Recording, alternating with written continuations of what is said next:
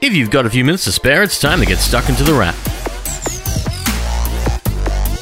For the end of July 2020, you're listening to The Wrap, Australia's fastest technology roundup. And with over half of the year done and dusted, it can be easy to wonder where it all went. The year hasn't quite been what everyone expected, and the coronavirus is very much what we have to thank or blame. It seems like only yesterday that we visited the first major tech show of the year of every year, CES, the Consumer Electronics Show. This year, much like every other year, CES 2020 was an in-person show, but next year it will be something else entirely. The coronavirus has cancelled pretty much every show this year except CES, killing Mobile World Congress, South by Southwest, Facebook F8, Google I/O, WWDC, E3, Computex, though IFA in Germany is reportedly still going ahead in September, for now anyway. CES next year won't be, with the Consumer Technology Association, CTA, declaring that CES 2021 will be an online-only affair. And given what's happening with the coronavirus in America, it's a pretty good call to make. Plus, technology can keep on being announced without a big show, which is pretty much what we've seen this year. Even without the big shows, technology has kept on coming and will keep on doing so. For instance, there are new video game consoles coming your way for the end of the year, even if we didn't have E3 to announce them at. The Xbox One X and PlayStation 5, both of which have been revealed in pretty much all their detail, look set to offer big gaming visuals, working on both old and new TVs alike. The smart home is also changing, and not just with smart lights or smart speakers. Smart door locks are beginning to properly appear, with Samsung joining the fray in Australia with the A30, a smart lock that works via app,